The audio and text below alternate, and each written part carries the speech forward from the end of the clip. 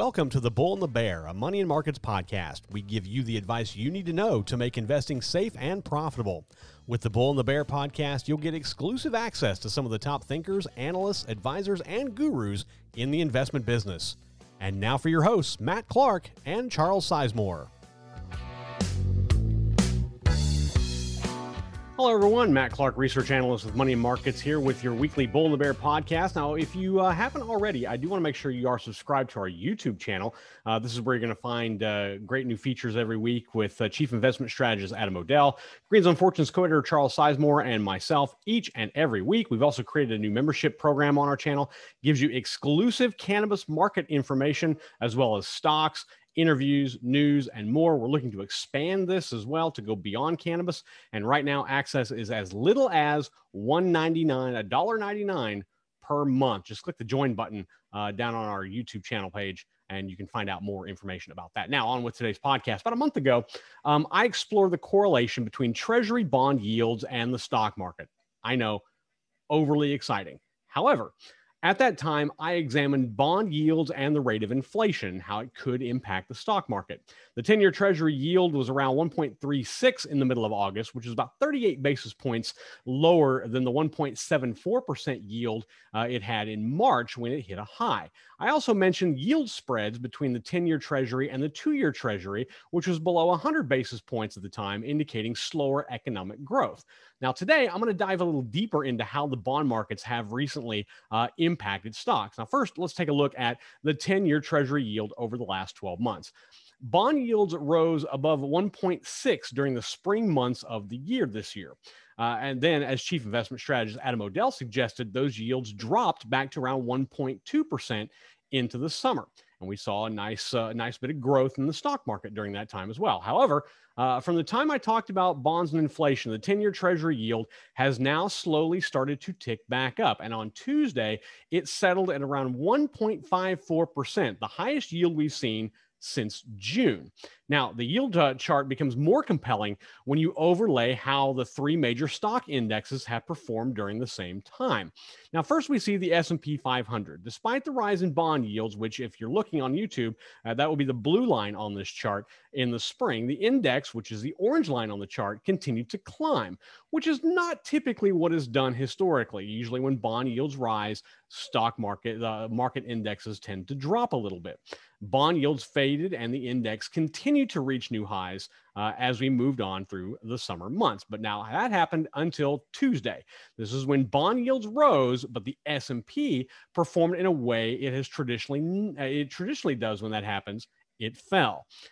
Now, you can see a bit more action when you compare the yields with the NASDAQ. When bond yields in this chart, the blue line, went up in the spring, the NASDAQ, which is the orange line, did fall slightly because traders rotated out of growth-related tech stocks, which makes up a good portion of the NASDAQ, and moved into bonds and other safe havens. Now, if you compare the Dow, which is the orange line on this chart, with Treasury yields, which is the blue line, you see a similar pattern here to the S&P 500 comparison. That's because tech stocks are a little more laden inside the NASDAQ than they are with the S&P and the Dow. The Dow really didn't see a big drop when bonds reached above 1.6% yield in the spring, but the index did fall this week when bond yields jumped above 1.5%.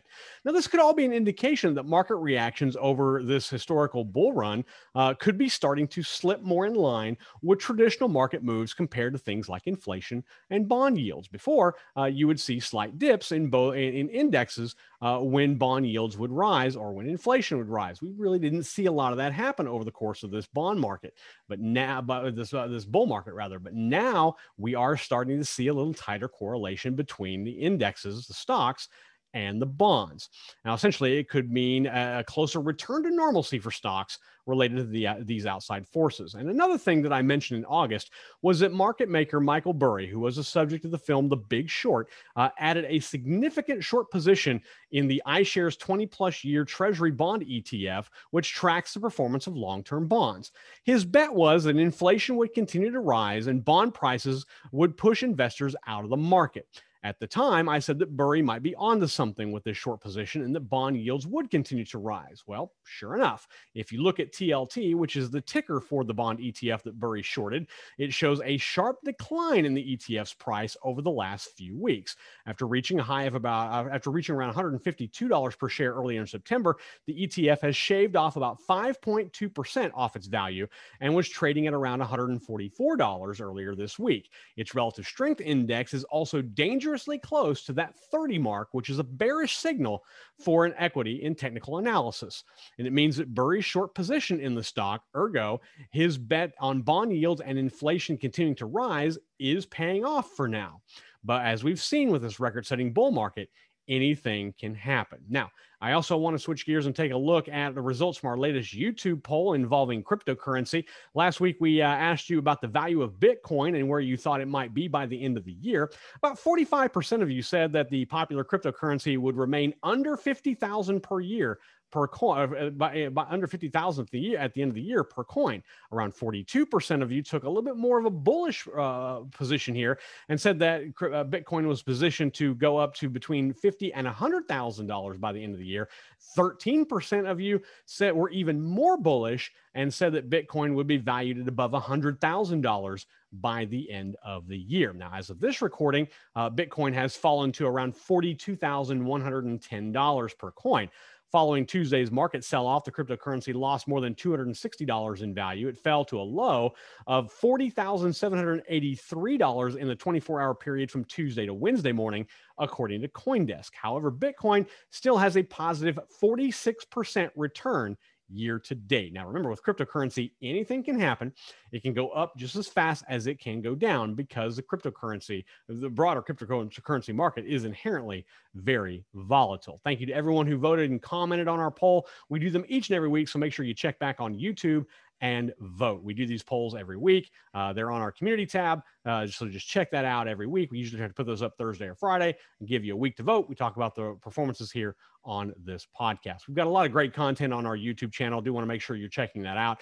We've got Ask Adam Anything, Investing with Charles, our weekly marijuana market update, this Bull and Bear podcast, a lot of great things. So when we're doing things every week, almost every day of the week, actually. So make sure you're checking back on YouTube often, or you can subscribe and then mash that notification bell and get notified every time we post up a new video. Don't forget about our membership program as well on YouTube. It's dedicated to giving you more insight and information into the cannabis market, and you can get into it for as little as $1.99 per month. Just click join on our YouTube channel page, and you can find out more about what you get and what's involved with that program. We're looking to expand it as well and go beyond cannabis. My team and I have been kind of racking our brains trying to figure out what to do, and we're going to come up with some solutions and start pushing out even more value on that membership program. So now would be a good time to jump in and get involved. We're also looking at ways to broaden our live chat. We've done a few live chats here on YouTube before,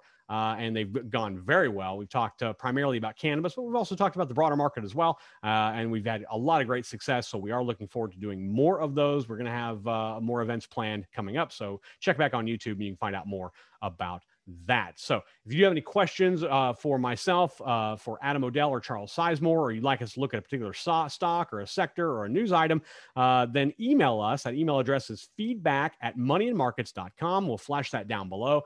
Feedback@moneyandmarkets.com. We love to look at your feedback and what you have to say, what your thoughts are, and what your questions are. We look at those every day and love to see. You can also comment below on our YouTube channel as well. That also serves. And if we do use a question you ask, or maybe if you make a video of you asking that question and we insert that video into one of ours, then you are going to be in line for some very cool Money and Markets gear, including hats, t-shirts, sweatshirts, all sorts of cool stuff that we will send out your way. So make sure you send that email to feedback@moneymarkets.com or comment below on our YouTube channel. Also, head over to moneymarkets.com every single day of the week. We provide you safe, sound, smart, simple, profitable investment information for your portfolio.